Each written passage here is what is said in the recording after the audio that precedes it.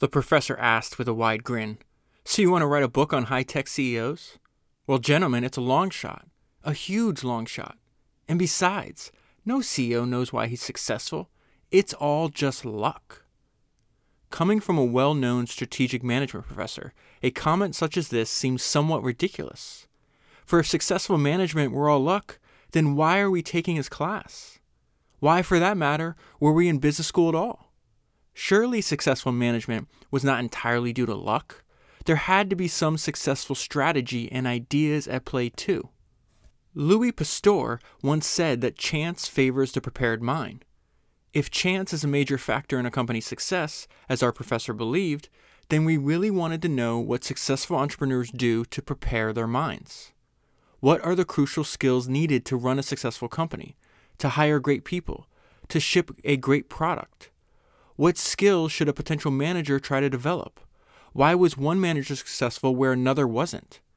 Answers to these questions, in the words of the very people who have started successful technology companies, comprise this book. We chose to focus on the computer industry for two reasons.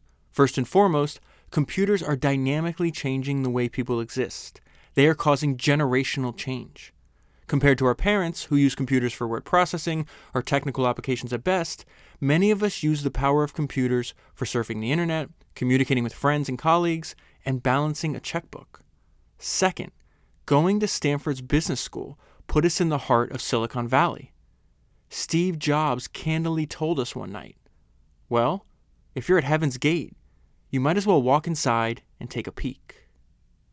That is an excerpt from the book I'm going to talk to you about today, which is In the Company of Giants, Candid Conversations with the Visionaries of the Digital World, and it was written by Rama Dev Yeager and Rafael Ortiz. So just a few things before we jump back into the rest of the book. Just want to tell you how the book is structured. So it's a series of interviews by 2 Stanford MBA students with 16 technology founders. And in each interview, they give their philosophy on company building, managing, developing new technology, and then advice to people, to future entrepreneurs. Some of the people, so this book, I guess I should tell you, it's a very old book. It's about 25 years old. And so several of the people that were interviewed in the book are no longer with us. So this book serves as a way for them to pass on their information and their useful information to us long after they passed away. And then some of the book, a few of the founders in the book are actually still operating to this day. So the very first interview is with Steve Jobs. That's probably where I have the most highlights. And I actually wasn't expecting to read this book right now. I have 2 other biographies that I'm reading at the same time. And I just picked this up one day and I started reading. I read the introduction. I thought that quote from Steve was very fascinating. Well, if you're at Heaven's Gate, why aren't you peeking in and taking a look, right? And then I started reading the introduction, and then I read his interview. I was like, okay, this is amazing. And I just decided I'm just going to go through and finish this entire book. So I just want to pull out one thing from the introduction, or 2 things from the introduction before we get into Steve's interview, which is just mind-blowing. So this is the view from 1997. And so what's fascinating is they're all talking about, and some of these people had been operating for, a decade, some of them three and a half decades by the time they sit down for an interview. And so now they're having to grapple, like the internet's becoming extremely popular, it's growing fast, but they really don't know. They have a sense of what's about to occur, or they know something's going to change. And they repeat this over and over. It's like, listen, these things are not predictable. You can see the change on the horizon, but you can never predict the full outcome of a generational change like this. So what I found interesting is I'm always amazed at how some people that we study on the podcast, they see opportunity years before other people. And one of the people profiled in this book that saw the change that the computer network that you can communicate with other computers would bring is Steve Case. He's the guy that founded American Online. So this is a little bit about that. I'll go into more detail in his interview later, though. So this is the author's writing. So what's in store for the future? The 90s have brought promise of a new era in computing. Simply put, the new paradigm of entrepreneurs to grapple with is the notion that computers connected to others, communicating and sharing information amongst them, increases their value tremendously to users. Now think about how mind-blowing that is. They knew that in 97. Right? The idea that if computers can communicate with each other, it makes them exponentially more valuable, right? And we've now grown up in the world that they're seeing.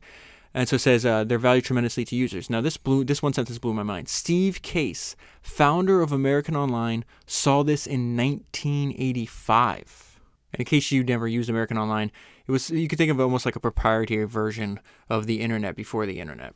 So it says it remains to be seen whether the advent of the internet strengthens the giant's hold over computing or undermines it to create an entirely new generation of successful entrepreneurs and leaders. Okay, so that is the view from 1997. Let's jump into the Steve Jobs interview. Each interview starts with like a brief bio of the person interviewed, and then they get right into it.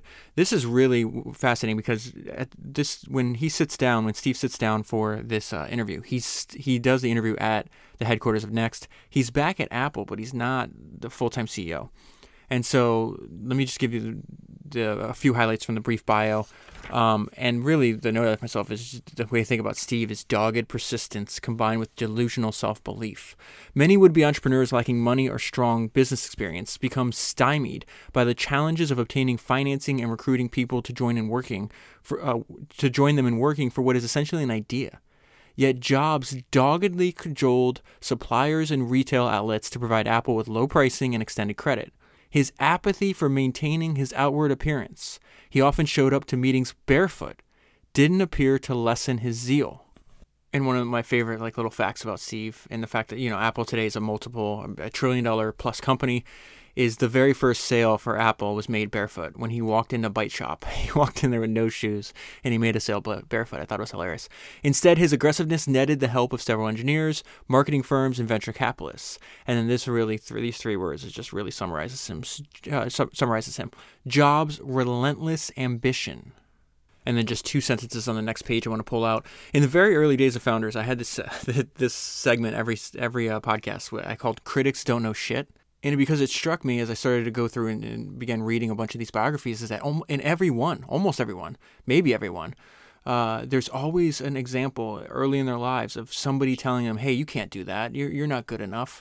So the example that pops to mind all the time is the fact that Sam Walton, decades before he founded Walmart, he's working at JCPenney. He learned a lot about retail from JCPenney. At the time, the founder of JCPenney was actually alive and would visit the stores. But Sam's manager told him one day, Sam, I don't know how to tell you this, but, you're just not cut out for retail. You should find something else to do. And, in hindsight, that's humorous. Like, oh, I'm not cut out for retail? How about I become the greatest retailer that ever lived? How about that?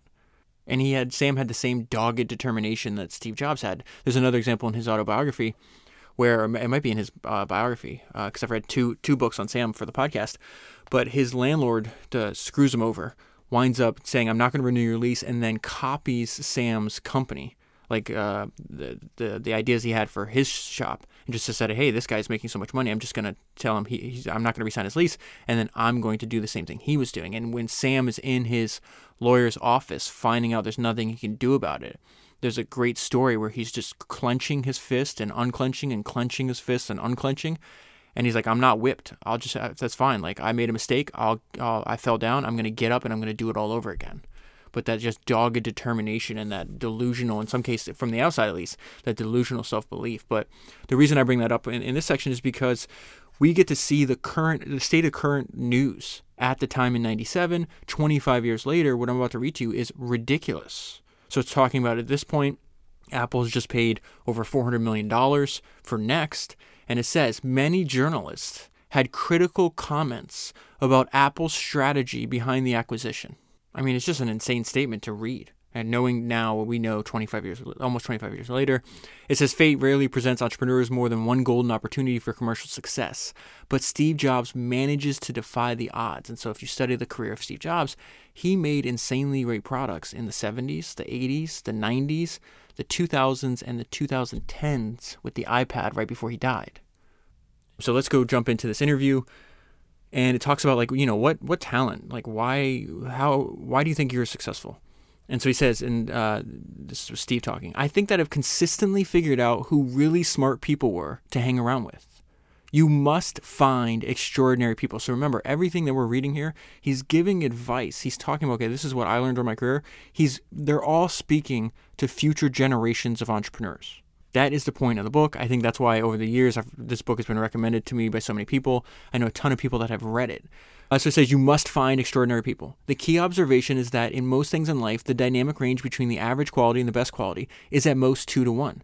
Rarely you find a difference of 2 to 1. Pick anything. So he uses an example like the best taxi driver at most is 2 times the better than the average taxi driver. But there's domains and there's areas in life where this rule of thumb doesn't apply. And especially in technology companies, it doesn't apply. So he says, but in the field that I was interested in, originally hardware design, I noticed that the dynamic range between what an average person could accomplish and what the best person could accomplish was 50 or 100 to 1. Given that, you're well advised to go after the cream of the cream. That is what we've done. You can then build a team that pursues A players. And then the next quote I'm about to read to you is actually on the back cover of the book. It's it's just a fantastic quote. He says, a small team of A players can run circles around a giant team of B and C players. And you'll be amazed if you read this book how much time Steve talks about you have to recruit the best people. You have to have the best people. He says it in multiple different ways and answers to multiple different questions. I would say his main point of this interview is you must find extraordinary people.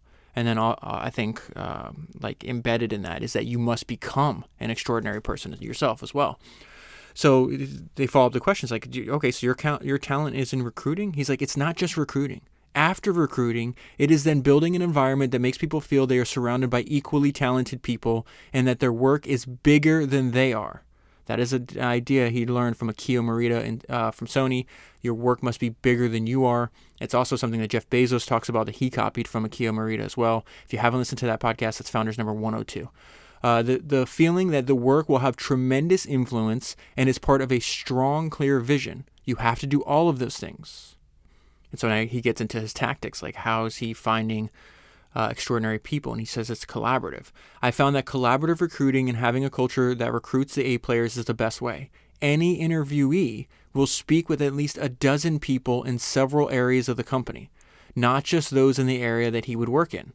That way, a lot of your A employees get broad exposure to the company. The current employees can veto a candidate. And so he talks about it's like, you could have 9 people say, yeah, let's do it, and one person say no, and that veto stands. And so he's describing his process, and they're like, that seems very time consuming. And Jobs says, yes, it is.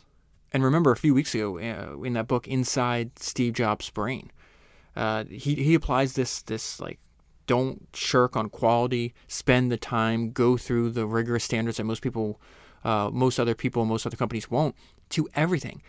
They spent 6 months on just designing the scroll bars in the Mac operating system. I can't remember which one it was. 6 months just on the scroll bars till they got it to the level of quality that Steve deemed like acceptable. 6 months. So it's like, yeah, okay. And then now might be my favorite part of the entire Steve Jobs interview, because then he describes why is this so important. So it says, this seems very time consuming. Yes, it is. And then there's another follow-up. And you remember, they're just business students at the time. They don't have a lot of experience. And so their point is just like, well, what you're telling us seems to conflict. And they say, yeah, but in a typical startup, a manager may not always have the time to spend recruiting other people. And Steve pushes back on this question hard. And this is fantastic. I'm going to read the entire paragraph to you. I disagree totally. I think it's the most important job. Think about what he just said. The most important job. Now, why? When he lays out his logic, first of all, it's extremely clear. It's amazing he can talk like this off the cuff, right?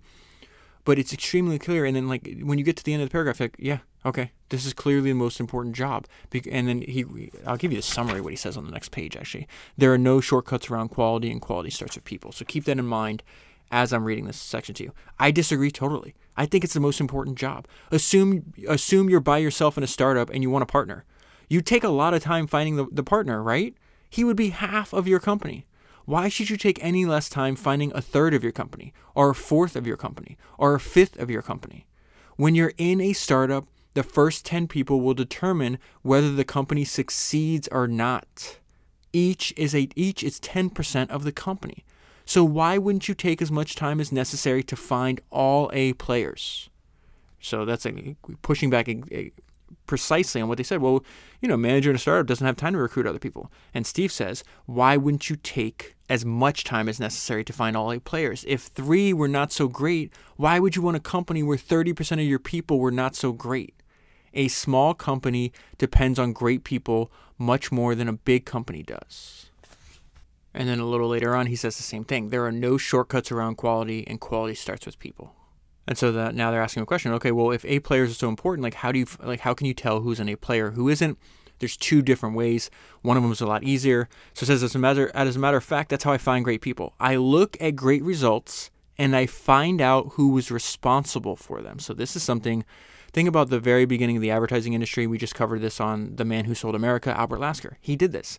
He would read great ads and be like, okay, who wrote that ad? I need to find this guy. And then he'd push hard to recruit them. So that's, seems really straightforward, right? You can look at the work. This is obviously high quality work. This person knows what they're doing. I'm going to try to get them on my team. Now, the other part is you got to find, especially in the early days of a company, you have to find people that are it's not already known. So you're betting on their potential. And so Steve goes into this. Sometimes young people haven't had the opportunity yet to be in a position of influence to create such results. So here you must evaluate potential. It is certainly more difficult, but the primary attributes of potential are intelligence and the ability to learn quickly. Much of it is also drive and passion.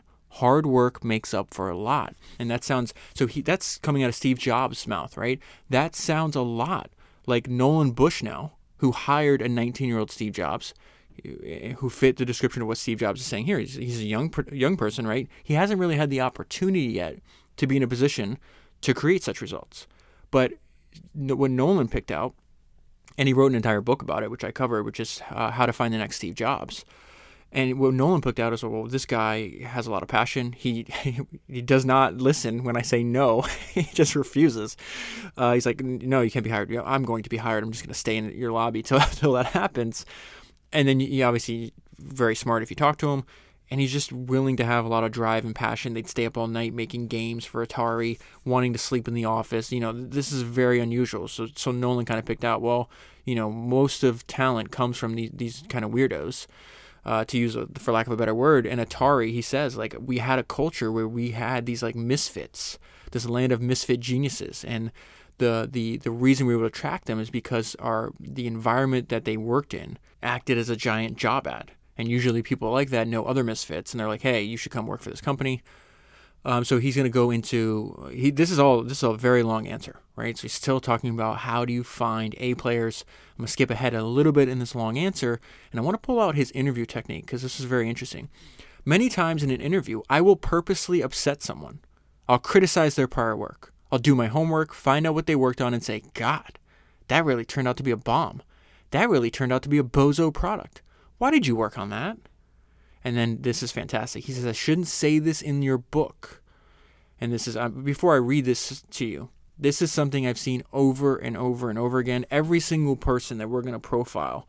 If you live a life so, you think, every single person that we talk about on the podcast lived a life so remarkable that somebody wrote a book about that. That is not a normal person by any stretch of the imagination. They are all formidable individuals.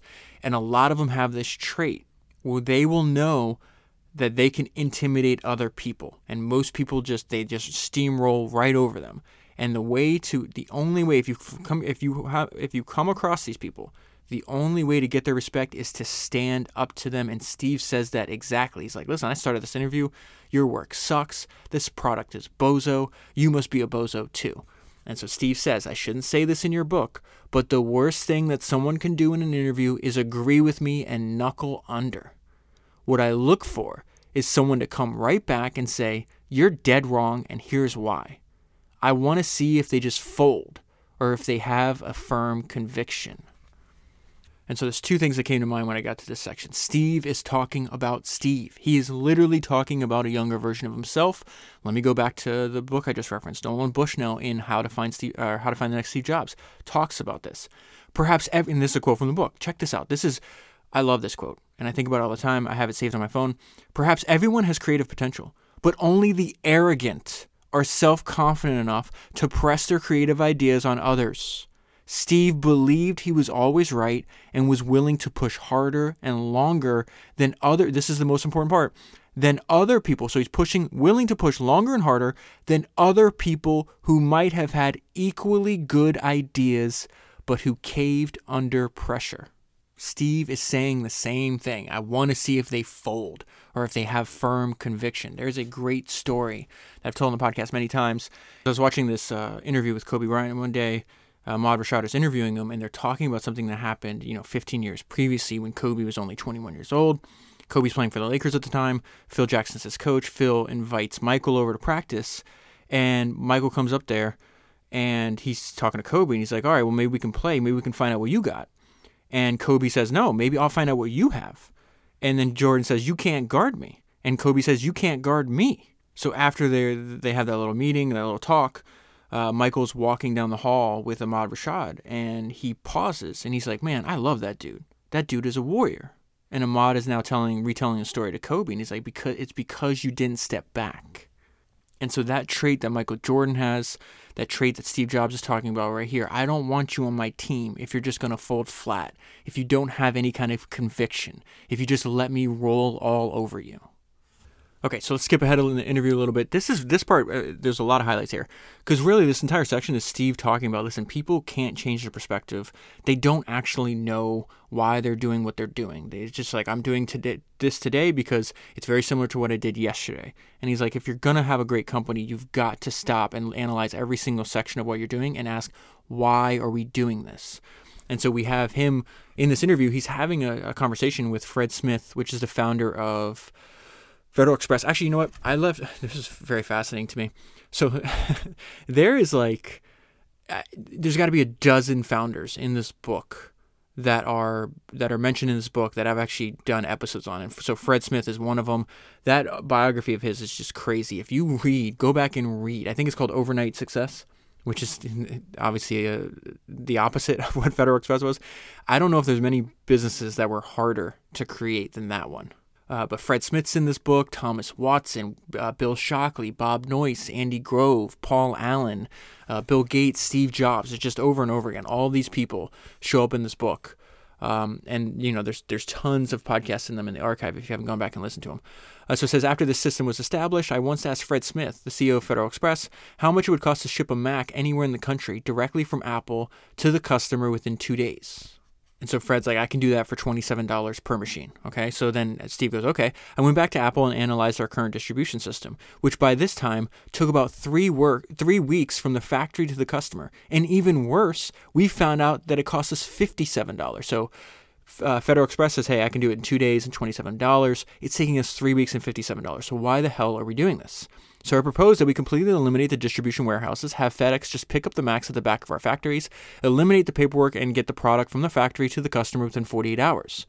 And so he's talking about Apple before he had complete control. Remember, the 2 times he was at Apple. The second time, it's like, no, I'm going to, same thing James Dyson taught us over and over again. If it's important to your business, you must be able to control it. Control comes from a single individual. It's not done by a committee. It is by one person that has complete and absolute authority. And so Steve also talks about that in the Johnny Ive book that I did probably a couple months ago, where he's like, I needed something to be made. I was dealing with some of these engineers that were at Apple before I'd come back, and they're like, no, we can't do this. And Steve looks him dead in the eyes, like, I'm the CEO, I'm the one responsible, we will do it. Meaning, if you can't do it, I will find somebody else to do it. So you won't have a job here anymore, but it will be done. I'm not bending on this at all. So Steve talks about it. It's like, okay, well, this seems very, very obvious, right? Customer gets the product sooner. They're going to be happier. We save, $30 per machine.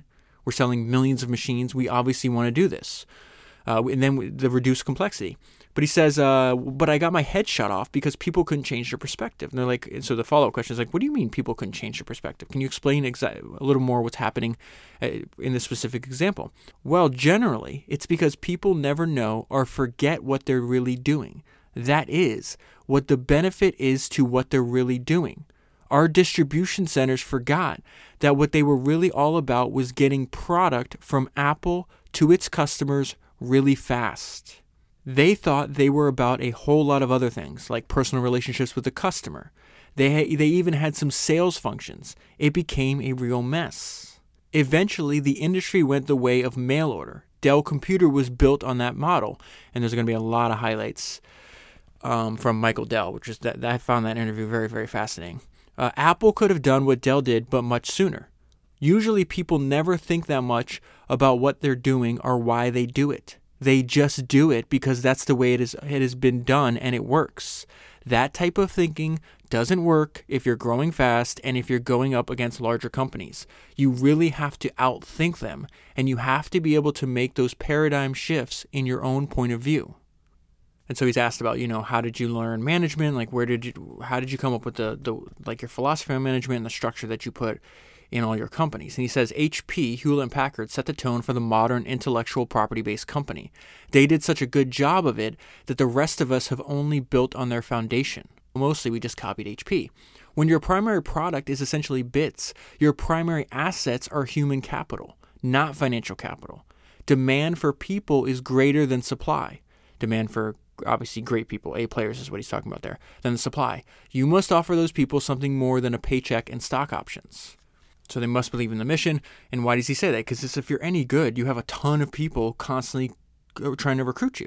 So he says if you don't like the way things are at one company, and if you're good, then you can leave anytime and go anywhere else. In fact, headhunters are calling you every week. So his point is if it's only about money, then those people would just be constantly leaving for better, more stock options, more money. Sometimes they obviously do, but you're able to compete on them if they actually believe in what you're doing and you can provide more value to the work that they're doing. And then he gets into the point where, think about this, he's saying this in 1997. It is even more true today. So he says the people with most power are the hotshot individual contributors. They work as pure individual contributors and have more power than anybody else because they come up with product. It would not be too distorted to say that the traditional corporate pyramid is completely inverted. That's the way it ought to be. Silicon Valley has pioneered the way that many businesses will need to be run as we enter the next century, where more and more companies are pure intellectual property interests. So they get into him trying to self-identify.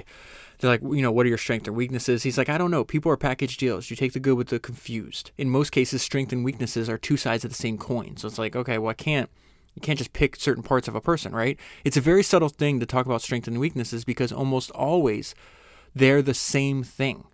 And so he thinks his one strength is the fact, my strength probably is the fact that I've always viewed technology from a liberal arts perspective, from a human culture perspective. That's the same thing that Johnny Ive noticed about Apple. He's like, well, it's a very cold industry, but there's these little devices that I'm drawn to because there's a human element, like an intangible thing that you get when you look at them and when you use them. He goes into a lot more detail on his weaknesses. In certain cases, my weaknesses that I'm too idealistic. I realize that sometimes best is the enemy of better. Sometimes I go for the best when I should just go for better and end up going nowhere or backwards. I'm not always wise enough to know when to go for the best and when to just go for better. Sometimes I'm blinded by what could be versus what is possible. Balancing the ideal and the practical is something I still must pay attention to. He talks a lot about the role of a CEO, the role of a founder. Like, what is your role in the company? This is probably the most succinct description. There's a lot more detail in the interview, though. But he says part of the CEO's job is to cajole and beg and plead and threaten, at times to do whatever is necessary to get people to see things in a bigger and more profound way than they have, and to do better work than they thought they could do. It's funny now a thought just popped in my mind as I read that, because in the biography, I think it's the biography written by Isaacson, it might be Becoming Steve Jobs, but he also applies that to vendors. I remember at the time they're looking for really high quality glass for the iPhone, and the iPhone was still in development. I can't remember. I want to say that the glass was called like Gorilla Glass or whatever the case is, but he's talking to the person, the founder and CEO of that company. They had stopped producing the glass for some reason, and then Steve's like talking about this is perfect for my product. This is what I need, and this is how fast I need it. And so they start having like this big argument because that guy also is gained Steve's respect because Steve gets up on the whiteboard and like drawing all this stuff out. He's like, you don't know what the hell you're talking about. Like, I spent my entire life in the glass industry. You're wrong. And so anyways, Steve's like, this is how much I need.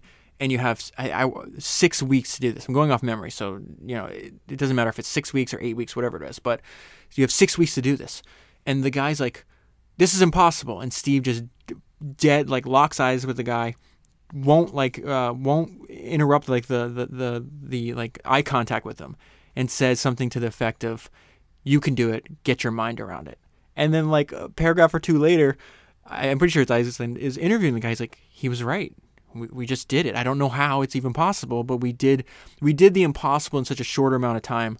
And it took Steve just refusing to believe that we couldn't do it. And it's funny because go back, that's happening, let's say that's probably 2006, maybe 10 years after this book. Maybe a little earlier. But in any case, like, go back to what he just said here. He's like, at times you have to do whatever is necessary to get people to see things in a bigger and more profound way than they have, and to do better work than they thought they could. And now I'm laughing to myself because I keep telling you this is my favorite part of the interview, and then I find another favorite part of the interview. So this might be my favorite part of the interview. I'm going to read the whole answer. This is fantastic.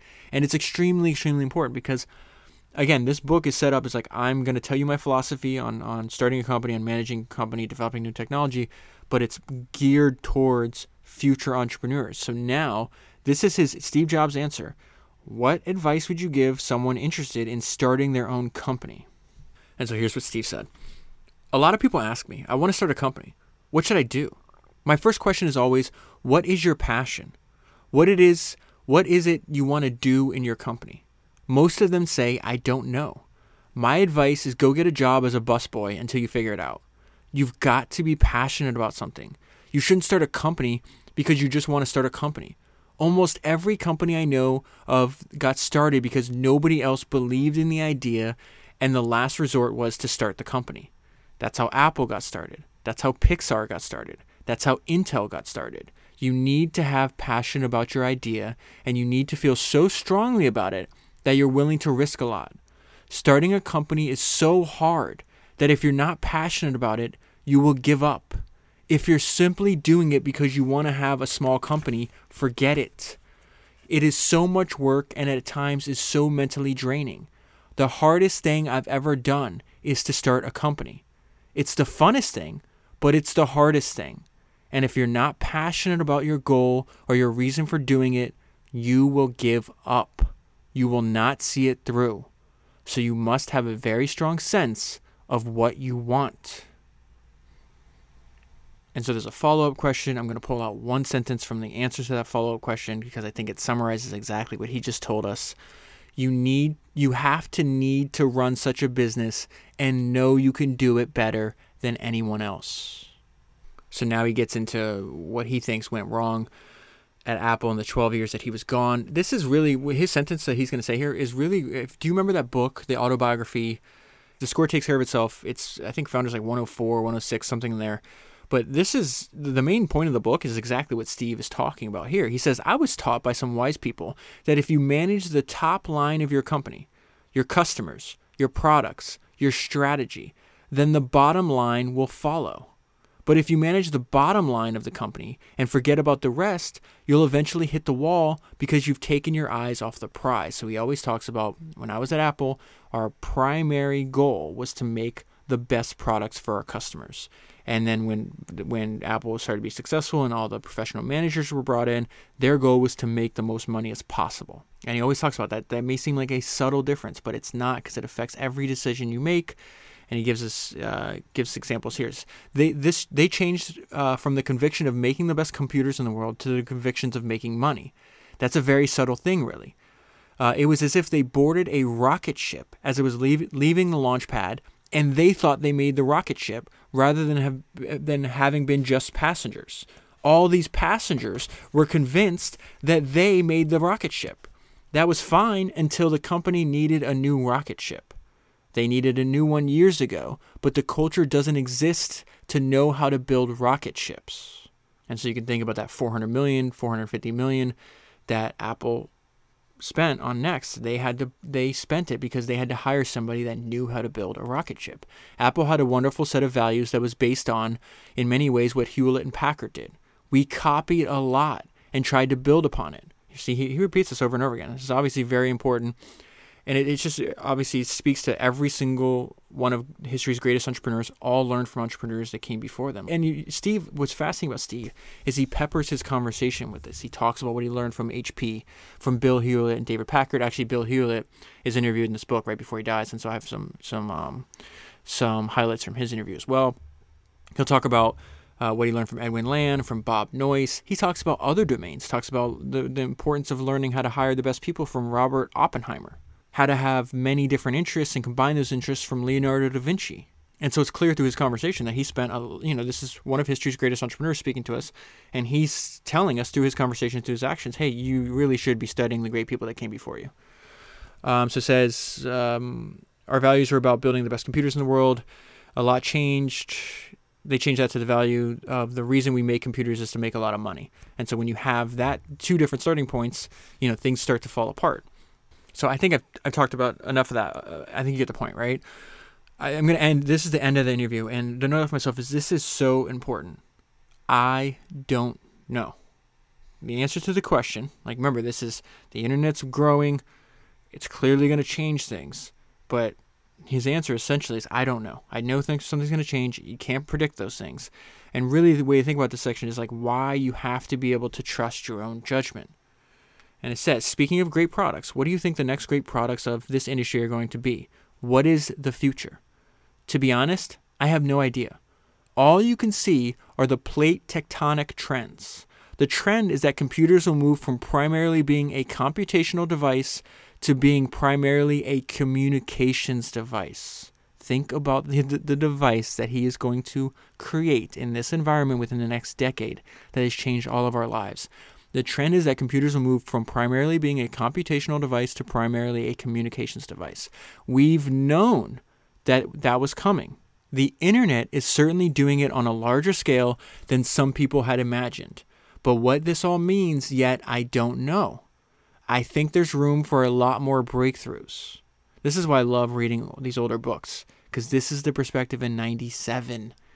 The mindset was there, right? He had the idea, the kernel of the idea is right there. I know something's going to change. I know the future is going to be different from the present. And I know I have all these other transformative technologies I can take advantage of. So how can I combine these, and how can I take advantage of that, right?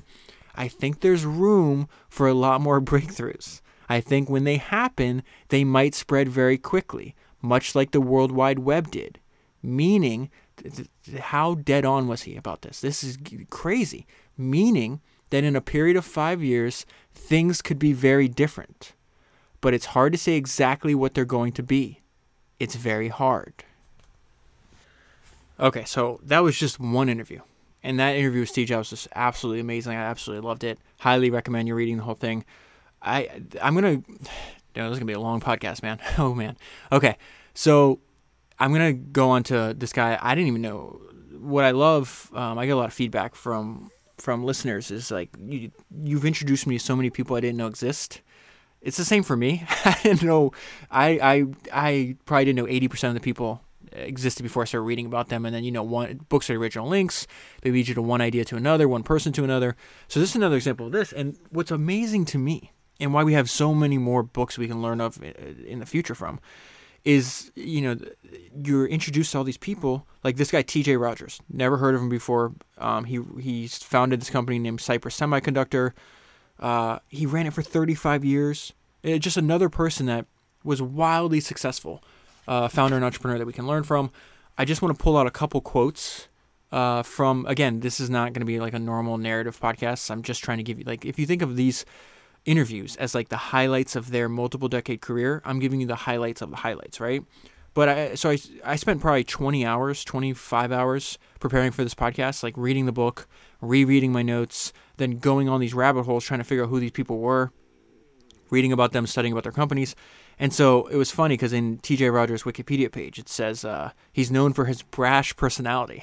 And so I didn't see that till after I read his interview. And I'm like, I have all these highlights. Who is this maniac that I'm reading from? Because his personality jumps right off the page. So I'm just going to give you some highlights of some highlights.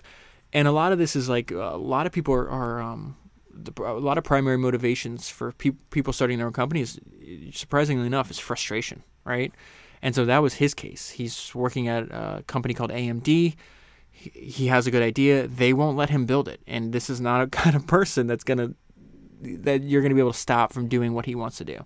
So it says, why did you leave AMD and start your own company? And so he answers their question with a question. Well, why do people actually start their own companies? The standard entrepreneurial answer is frustration. You see a company running poorly, you see that it could be done a whole lot better. You realize that the other guys really aren't that good. All of a sudden, you understand that you could go build something bigger and more important than where you are. That is a big deal. And so this idea is like you realize the other guys really aren't that good. I think reading James Dyson's autobiography, either one of them that I've covered on the podcast, is a good example of that, because he talks about this over and over again. He's like, there's so many industries where hundreds of millions of people are using this product, and it sucks. It could be improved. It's doing an okay job because people just don't care. They're making money. If you can make money putting on an okay product, it's very hard to incentivize that person to continue to improve that product because they're already making a bunch of money. Now, you can make even more money. In James's case, he showed like the people would pay 4 times what they were paying for a vacuum cleaner if it was better. One of my favorite stories about this is the idea that people always pay for qualities. Yvon Chouinard, founder of Patagonia, before he started Patagonia because he was a blacksmith. He was making pitons, I think, or pitons, I think is how you pronounce it. It's those things that mountain climbers use to support themselves as they climb the mountain. At the time, they're 20 cents. He's like, these are cheap pieces of garbage. So he starts making them out of old like axles, like Ford Model A Ford axles. And he winds up, he makes the highest quality piton in the world. He charges 20 times what his competitors do. And he takes 75% of the market. Right? But this idea, it's just like, I'm frustrated. This product could be better. Why are we not like fulfilling the full potential of what's happening? And James applies that to wheelbarrows and vacuum cleaners and hair dryers and all kinds of stuff. And so TJ, he's like, I'm a technologist. I applied this to semiconductors, right? And he founded this company, where? 1980s maybe? 82, actually. So it says, okay, so that, you could be doing that. That's a big deal to understand that frustration is usually an opportunity. And then we're going to get to his personality. You see it jumps off the page, and they ask this question to a lot of them. Does the idea have to be original to start a business? No, I think that premise is total bullshit. If you look at HP, their first 2 products were automatic urinal flusheners and bowling pin setters. And so then he uses that as a segue into, it's not that the AMD didn't know I had a better technology, that we had a better technology. It was politics, the weird, big companies operate in very strange ways. And it's the fact that it becomes so rigid that's the opportunity for entrepreneurs. In 1979, I knew exactly how to do it. And at AMD, I was prevented from doing it by internal politics, by superiors who had no clue about technology. I looked at the semiconductor business and I saw wonderful opportunities. I concluded the same thing that the Japanese did about the same time in 1979. The American semiconductor industry was really weak. The powerhouses, Intel, Advanced Micro Devices, were arrogant. They were riding a wave they no longer had earned, and they could be taken apart by superior technology. And we see this again. Dyson did the same thing. He offered his idea for a cyclonic vacuum to the company he was working for, and they said no. TJ does the same thing here. He says, I explained the idea and hired a group to do the research and development. Those guys were political. He's talking about the people that prevented him. Those guys were political cretins. Their boss was a moron. They assumed that because Intel couldn't do it, that they couldn't do it. It infuriated me. And so he talks about it. He's like, they had $1 billion. There was $1 billion company. You had all this money to spend on R&D. How the hell did they lose? The large companies routinely cannot crunch little companies. So something's got to be wrong. Large companies must be screwing up a lot of stuff to lose when they're that big. And so eventually TJ is like, forget this. I'm annoyed.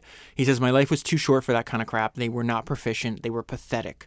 That's why the Japanese kick their asses.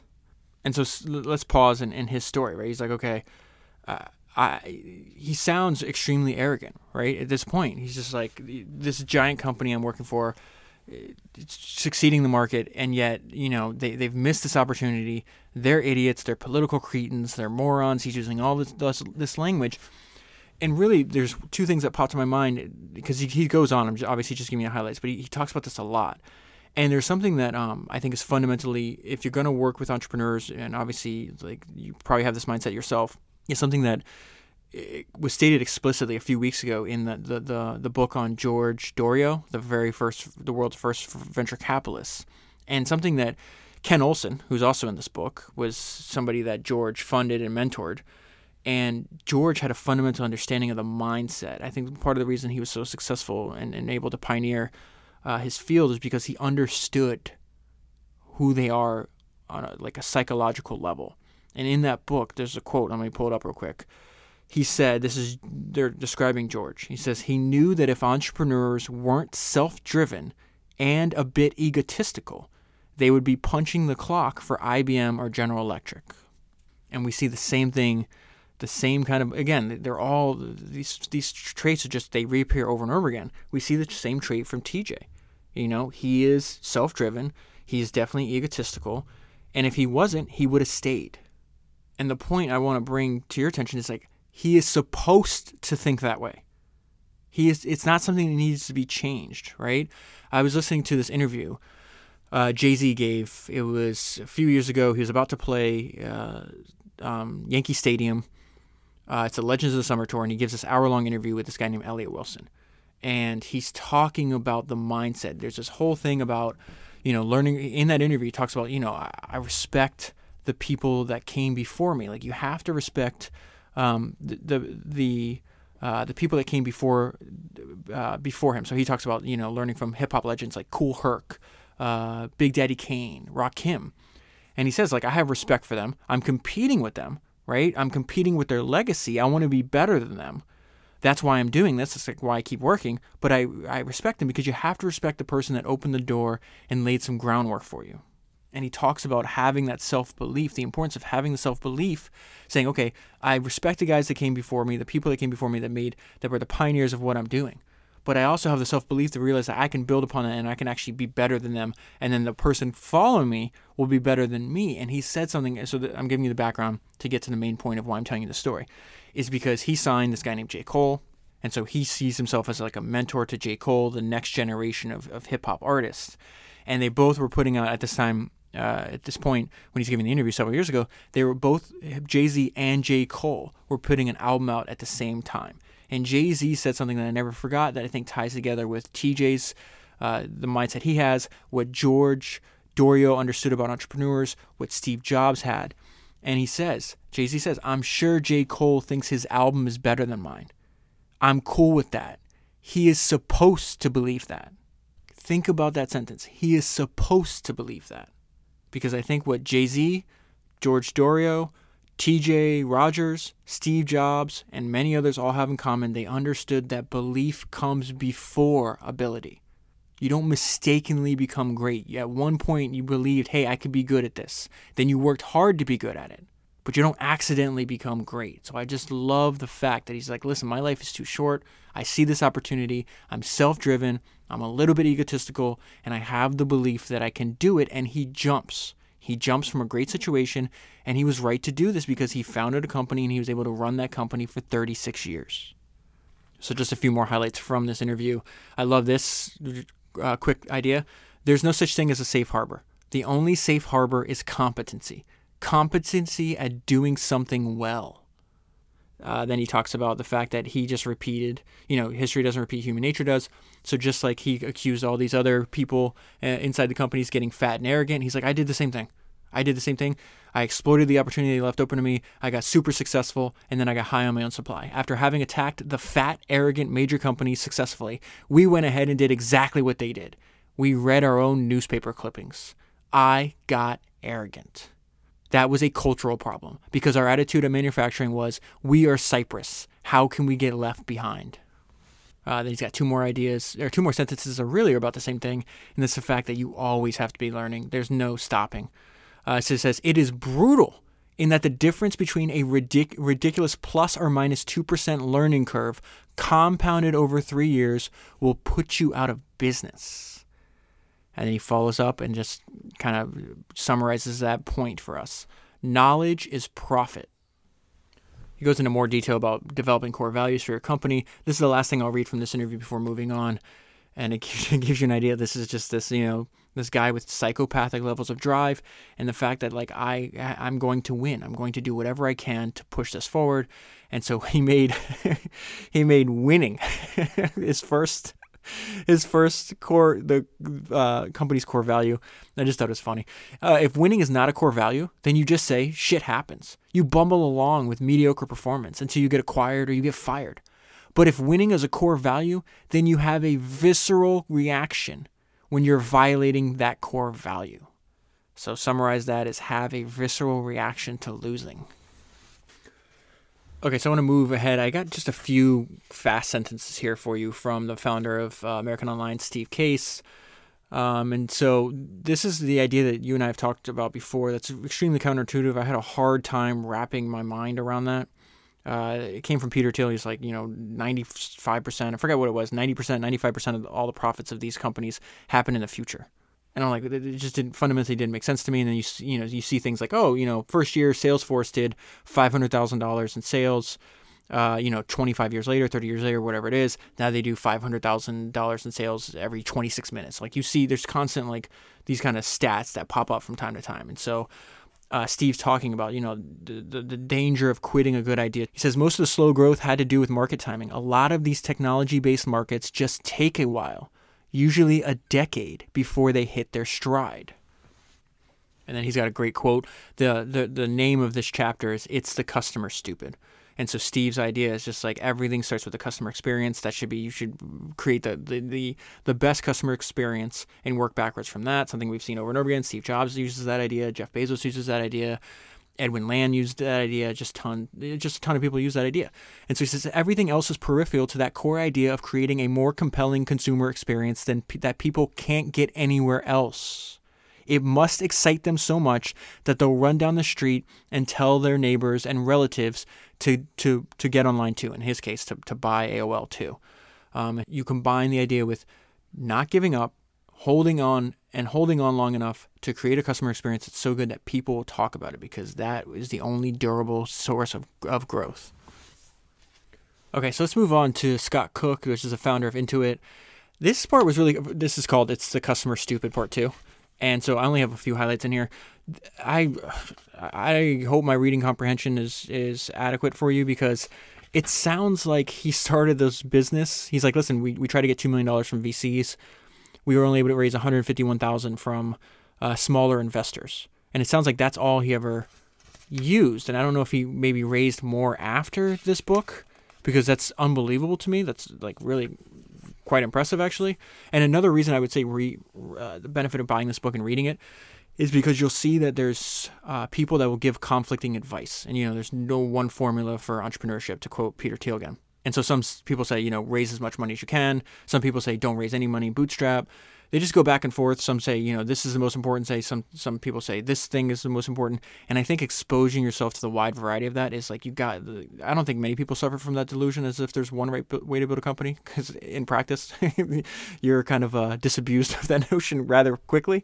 But I do think it's important to expose ourselves to a wide range of thoughts. Use them. Go back to Charlie Munger's idea that ideas are tools. And that you just constantly have, your toolbox is full of these ideas, and you just pull out the right tool at the right time. If you got to screw something in, you don't pull out a hammer. And so his point there is like it depends on the context of the situation. Really, I'm going to just pull out. I do find the founding story of Intuit interesting. I didn't know it before I read this book, but I just want to talk about the fact that he's just on your ass about studying your customers, talking to your customers. Study. It gives you a massive advantage if you actually do this. His point is like, if you study your customers front and back, the problems they have exactly. And once you know the problems they have exactly, if you create a solution to that problem or not. And if you know that you create a solution to that problem or not, your customer will. Or your customer, obviously, it would be obvious that you've solved their problem. And if you solve their problem, they'll constantly be coming back to you, giving you money, telling other people about that. And so he says this in multiple different ways over multiple different pages. Here's the first example. The key to business success is knowing your customer cold. Another line from him. The key here is that great business breakthroughs occur at the intersection of what customers really want and what technology does well. True greatness lies in that intersection. The entire story he's talking about, listen, we talked to our customers at the beginning, and we talk to our customers today. And so it says the chapter title is It's the Customer Stupid Part 2. It's really just talk to your customers. And so this interview is happening on like a bench outside of their corporate headquarters. And so they're going through talking about, he just repeats the same thing in different ways. It's almost like he has one idea, right? You don't need marketing budgets. The most important thing is to get your people to talk to customers. And it skips a couple sentences. The most important thing is for you to talk with customers. And it says, at this point in time, Eric Dunn, the VP of Intuit's personal finance group, walked past us in the courtyard. Cook called out to him, Eric, how many of your engineers in the past year have visited customers directly or interviewed them over the phone? Eric says, over 80%, probably closer to 100%.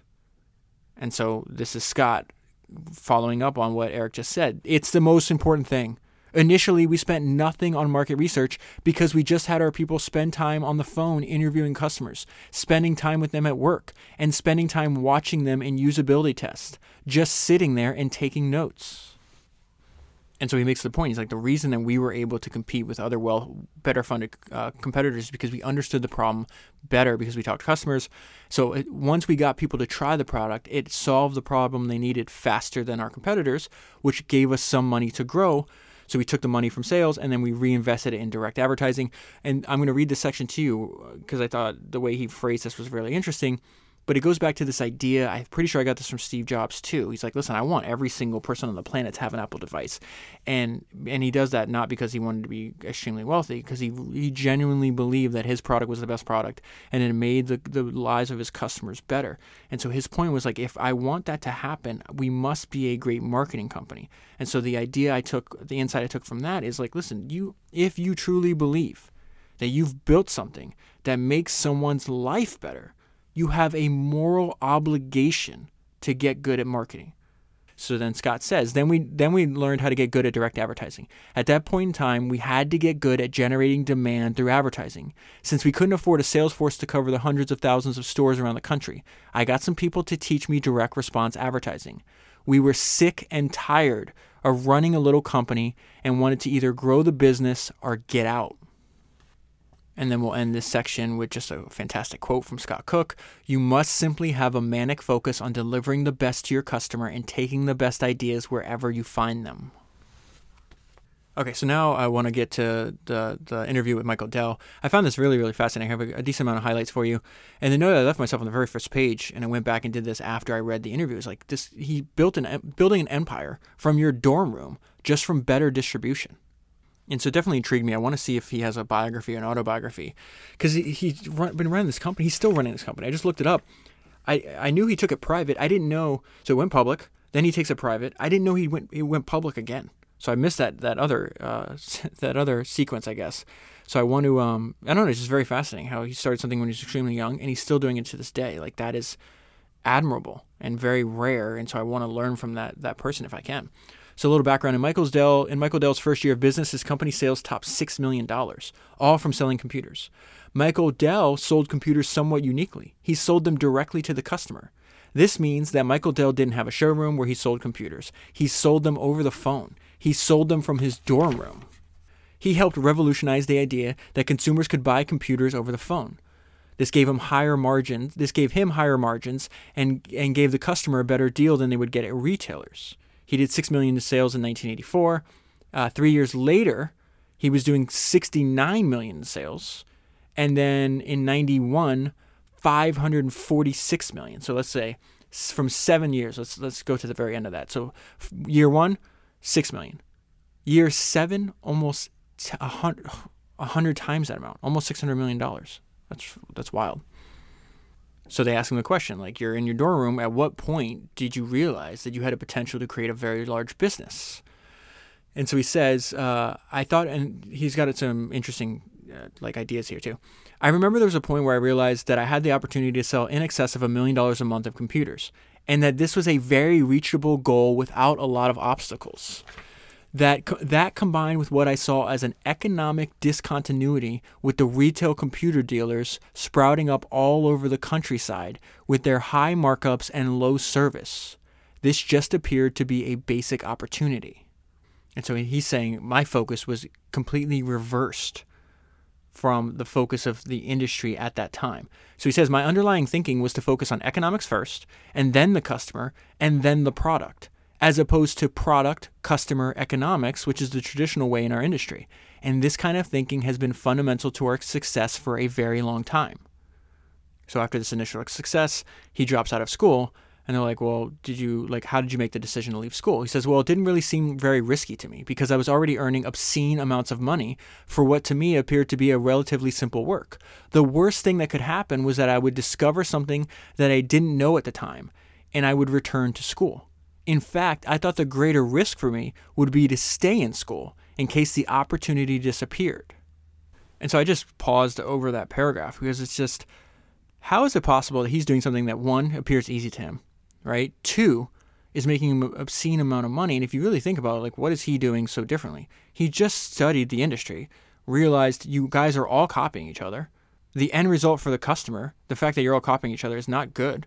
You're offering them higher prices than you need to because you have all these other expenses, and you have crappy service. And so he's like, if I can just solve those two things, if I can provide a better price and better service, I don't have to generate demand. Everybody at this point in history is buying computers, some of which are buying them for the first time. So let me just go ahead and fill that need in a way that is better for the customer. That is very fascinating, that the degree of difficulty does not have to be high. If you just stop and, again, ask, why are you doing this? Is there a better way to do this? So he starts that model in 84. He's talking about it in 97, 13 years later, and a lot of them are still not catching up, right? He says, let's focus on, this is the question rather, let's focus on this model of direct to consumers. Why didn't your competitors try this earlier? They clearly saw you making so much money by eliminating overhead and offering customers a better deal. Why do you think they were so sluggish in responding? Michael's answer, they have underestimated the business model and continue to do so even today.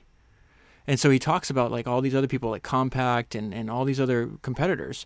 They have this weird idea where it's just like, yeah, this is going to work, but it only works until you get to X amount, right? So Michael says they didn't think that we could grow beyond $150 million in sales.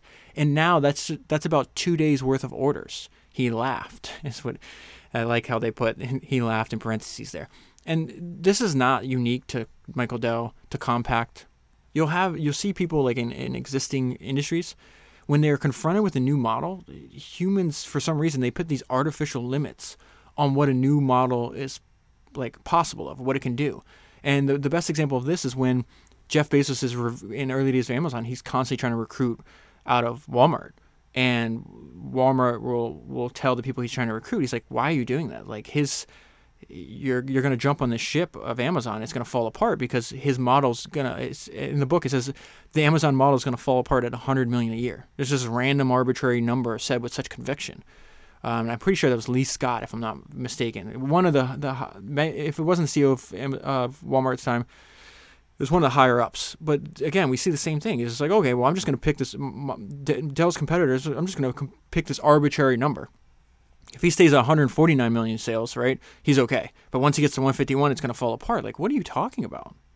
And so Dell's point is like, my advantage was very clear. Like, it's very obvious that you should stay as close to your customer as possible, and that dealers are not your customer. For everybody else at his time, his competitors, their customer that they sold to was the dealer. And so he says, being detached from the customer is the ultimate death. And a lot of these guys, they think their customer is the dealer, which is still amazing to me. And then he has parting advice for new entrepreneurs, and it's really on why you have to experiment and you have to do it quickly. So he says, the challenge in a startup is that you almost have to spread your wings pretty far to see what will work. So the faster you do the experimentation and get rid of things that don't work and keep doing things that do work, the faster you get to the winning business model. Okay, so I obviously have to skip over very interesting people, by the way. So if you obviously want to learn from everybody, there's 16 people in here, all of which built fundamentally great companies that we can learn from. I want to get to Bill Gates, though, because one of my favorite books I ever read for the podcast was Hard Drive, Bill Gates and the Making of the Microsoft Empire. It's like Founders 142 or something like that. But the reason I like that book is because it covers the first 35 years of Bill Gates' life, and it ends with the Microsoft IPO. And so we really get to see by reading that book, like who actually built the Microsoft empire, right? It's not the guy the person we see on TV today, or the person, the philanthropist, and the older version of Bill Gates, the much less hardcore, intense version. And so the name of this chapter is Running the Panzer Division. That, of course, is a reference to the Panzer tank, the German tank.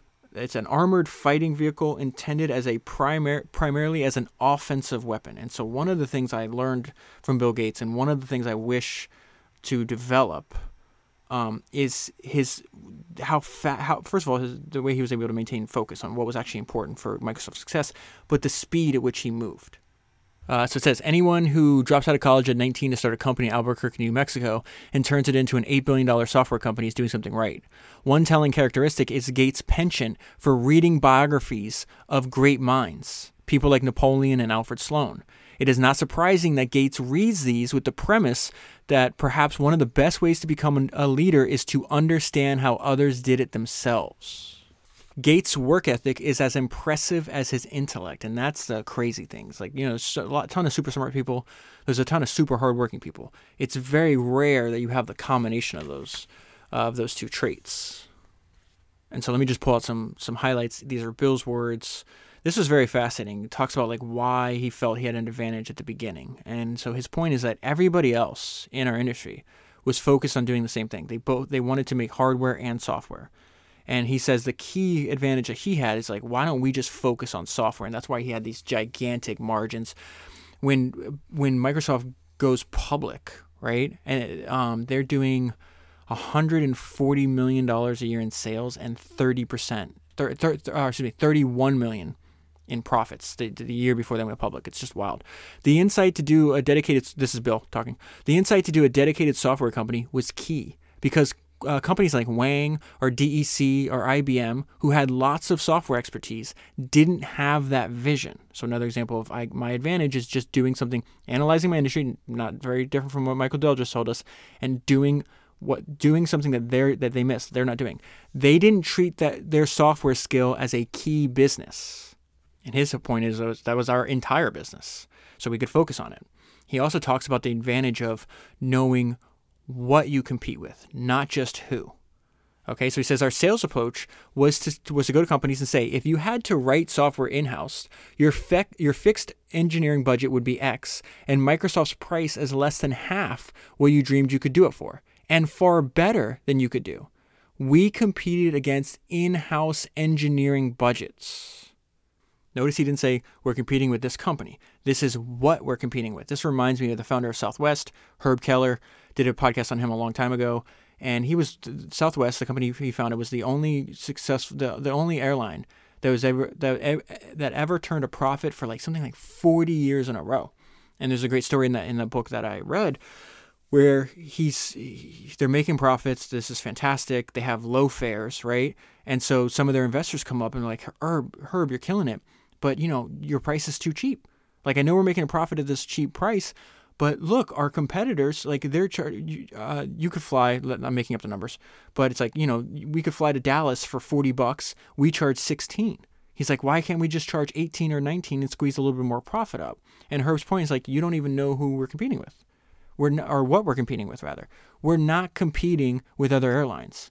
We're competing with ground travel. In other words, he knew what he was competing with, not who. And if I keep increasing my price, now the people that would have flown it's cheaper to drive. So I'll just go ahead and drive, because at that time Southwest was only they did interstate flights, flights throughout Texas. So the follow-up question to him saying, this is, we're competing against, we know what we're competing against, and that's in-house engineering budgets. So your sales pitch was to outsource? Yes. What they got from us was more powerful than if they had done it themselves. And so one of the most surprising things is, if you look at the early days of Microsoft, is how financially conservative Bill Gates was. First 30 employees. It was Bill, his secretary, and 28 programmers. Bill answered the phones, checked the mail, did all the sales. And then he would constantly obsessed with, I'm not going to run over my point because he says the same thing here. Software is a very unusual business. The development work is not that capital intensive. In the first year, we generated cash like mad, even though we had many customers who went bankrupt. In other words, we had a wide margin for error. I always wanted to have enough money in the bank so that if nobody paid us for a year, we'd be okay. I thought this was a unique idea. Keep a list of your mistakes and make sure everybody in the company remembers them. I used to have this memo that I updated every year called the 10 great mistakes of Microsoft. And I would try to make them very stimulating for people to talk about lessons for the company's future. Many of our mistakes relate to markets we didn't get into as early as we should have. So you're saying we didn't move quick enough in that case. A couple times we didn't really accurately assess the complexity of a project, so we thought it was going to be easier than it was. And we had a few cases where we compromised in terms of the quality of the people we hired. I just got one random sentence here that I think is actually really profound to understand like the psychological impact that you're going to have when you're building a company. Because if you want to do a company, you have to be slightly crazy, right? It was a real challenge because the demand for our capabilities exceeded what we could do. In other words, Bill Gates is telling us that you're always going to be slightly uncomfortable. Something else I found fascinating that really speaks to this time period is, Microsoft's already hugely successful. I think they're being investigated for monopoly already. And he thinks even with 20,000 employees and a $20 billion net worth, Bill knew that it was just the beginning, that the opportunity is still in front of him. And then look at the growth of Microsoft and how much money they've produced since this time. He was right. There is a huge business out there. In terms of getting to the market potential, it's all in front of us. There's an opportunity to make about $55 billion out there. And you ought to put that on the front of your book. Two sentences that both teach us the same thing. Keep the main thing the main thing. In other words, what got you successful? Keep doing that. And he says, we sell software, not stock. And then the next page, he continues, this sentence is the same thing. He's like, I'm still focused on the most important thing. I'm more committed to my job than most other people. Okay, so I'm going to move on to the Andy Grove chapter. He's obviously alive at this point. He was their professor. So he was teaching a class, and they were in his class. So just a little bit about Andy Grove's bio. I covered this in his fantastic book, his memoir called Swimming Across, which covers the first 21 years of his life. It was unbelievable what this guy had to live through. After the 1956 Soviet invasion of Hungary, Grove escaped on a boat filled with refugees and landed in New York with only $20 in his pocket.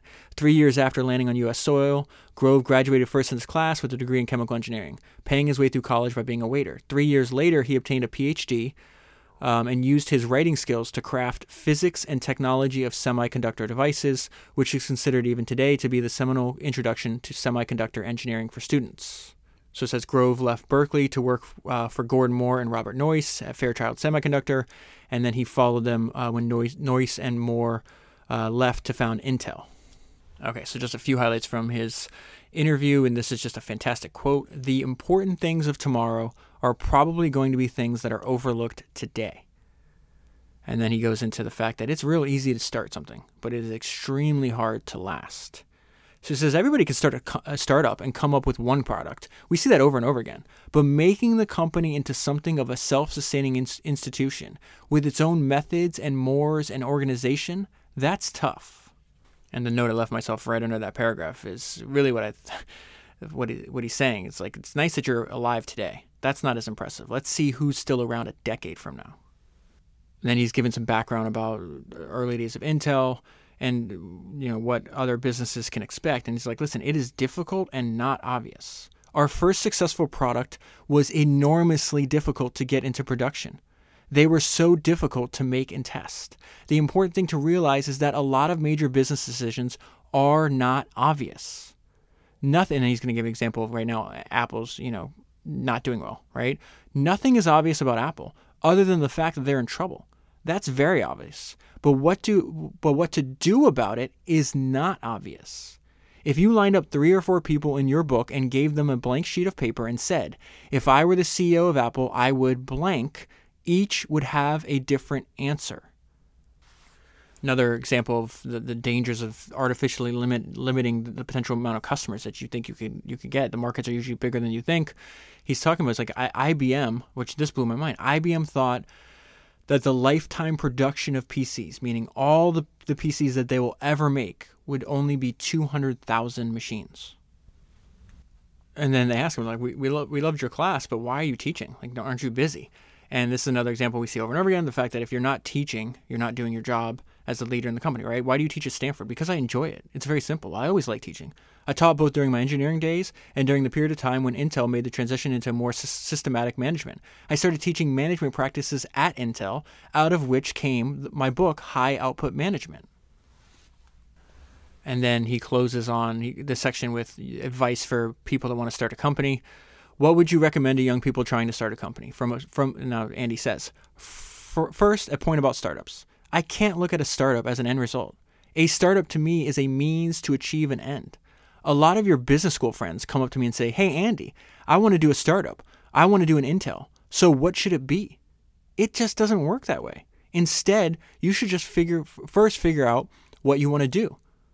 You want to say you want to do semiconductor memory, for an example.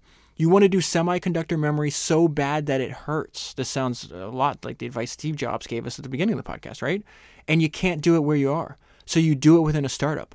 Otherwise, it's such an ass-backwards way. People who did it exactly like that saw a mountain of opportunities that weren't there. Okay, so now I got to Ken Olsen. This is the founder of Digital Equipment Corporation. This is the guy that George Dorio funded. It was the first big hit. I think they got like a 30,000% return or something. He also has a book that I'll get to eventually. It's called The Ultimate Entrepreneur, and it details how he started this and managed this crazily successful company. But what I found most interesting in this interview is the fact that he talks about we took off like a rocket and then we hit. Like, we could have went out of business. And it was at that point, he's like, I have to fundamentally change how I'm operating my company, right? So the note of myself is the company's future drastically changed when I realized that the manager who insists on making every decision is a dumb manager. And so he's like, I found a blueprint. It happened to be Alfred Sloan. This is by far one of the most influential books in American business management ever. That was Sloan's autobiography. I did it a long time ago. It's called My Years with General Motors.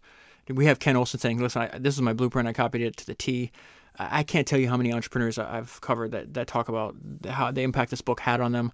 In one case, it was like literally $1 billion idea that Henry Singleton found in that because it talked about the importance of having ownership in like a strong financial institution. At the early days of GM, when Billy Durant was running things, they almost went out of business because they didn't have that. So Singleton took that idea and ran with it. And they talk about that a lot in the books about Singleton. But anyways, let me see if I can explain this to you because we're just going to jump right into the action. So it says, we were very profitable and we were growing fast. Then the profits deteriorated. So I was doing well. Now I'm not doing well. What the hell happened here? And part of this is his business got way too complex for him to make every decision. So he says, I now announce we were a new company as of that day. We were now following Alfred Sloan's model. Sloan broke his company up into business units and said that the management's job was to leave them alone. And so he's telling his plan to George Dorio. They call him General. Everybody called him General. General Dorio said, Ken, I'll support you. Anything you do. But remember, no one ever succeeded at doing this. I religiously followed Sloan. To this day, I don't think Digital's board of directors understood the model. They'd say, Ken's a little funny. Real managers make all the decisions. The loneliness of my position cannot be exaggerated. But miracles happen. If you look at Digital's growth and profitability after that decision, our growth accelerated. It was an absolute miracle. All of a sudden, I was no longer the terrible dictator because I was now in a position to criticize the managers. Those same people who had been so dumb became geniuses. The people who before were frustratingly dumb, he's talking about how he viewed them, made the basis of Digital's success, saying they weren't dumb. The structure in which I had them in was dumb. And so he gets to the point here. Do you see the secret there? The genius on my part, I have to tell you this because you wouldn't notice it, was to follow Alfred Sloan's religiously. Leave people alone. Nobody at the top is smart enough to know everything. Nobody is so competent that they can do everything for everybody. The problem is that very few people realize they can't do everything and can't make all the decisions. So then he talks about the dangers of success quite a bit, actually. And so there's ways to think about that. He says, when you say your prayers at night, pray for your profit and loss statement. That's the secret of success. When you're making too much money, you get careless. That's when the business falls apart. And so little later on, they want to circle back to that. He's like, let's get back to that comment you made about success getting to people's heads and destroying the company. Athletes, actors, politicians, even preachers, they can't survive success. And so it's like, well, how did you? He's like, I didn't. That's how I know that you can't. I wind up just like they said, like they wind up what TJ was saying. Like they wind up you wind up reading your own press clippings, and you actually believe that you're just this genius and you can't fall. He's like, no, it's like you got to get back to what made you successful. One thing he says that's really smart. It's like you need to share the credit. Like I was, he was talking about I was young, brash, egotistical. Like that's not an environment where talented people are going to stay. If they don't feel like you understand and the company understands how integral they are to success. And so he has this great maxim here. Part of the secret is to avoid showing the world how smart you are. You're going to win no matter what because you own the company. You have a large ownership in the company. Just give away the credit. That's fine. Everybody else can think other people did it. It's not going to affect anything. Part of the secret is to avoid showing the world how smart you are. Goes back to this idea that you can really use teaching as a marketing method. So he talks about we had a training group, and so it says our training group was bigger than most universities. It was huge. If you think of that training group as a marketing tool, can you imagine customers spending a week paying university-level prices to be lectured about your products for a week or two? You couldn't beat that as marketing. Customers swarmed in. And so his point is like, why would this be attractive to other people? Because your product gives your customers some kind of benefit, some kind of extra skill, right? And so if you can say, hey, come over here, I will spend a week or two in intensive training so you know everything that this product, every superpower this product can give you. What is teaching from your perspective is skill development from their perspective. And smart people know that the more they develop the skills, the more return on that investment they'll get in the future. So that's really interesting that you can use teaching as a marketing tool. And then he's just got a great quote to end his section. The best assumption to have is that any commonly held belief is wrong. And that is where I'll leave it. To get the full story, buy the book using the link that's in the show notes in your podcast player. And Amazon sells me a small percentage of sale. It's a great way to support the podcast. And the absolute best way to support founders: buy gift subscriptions for friends, coworkers, whoever you think would benefit from learning from history's greatest entrepreneurs. I'll leave a link in the show notes so you can do that. That is 208 books down, 1,000 to go, and I'll talk to you again soon.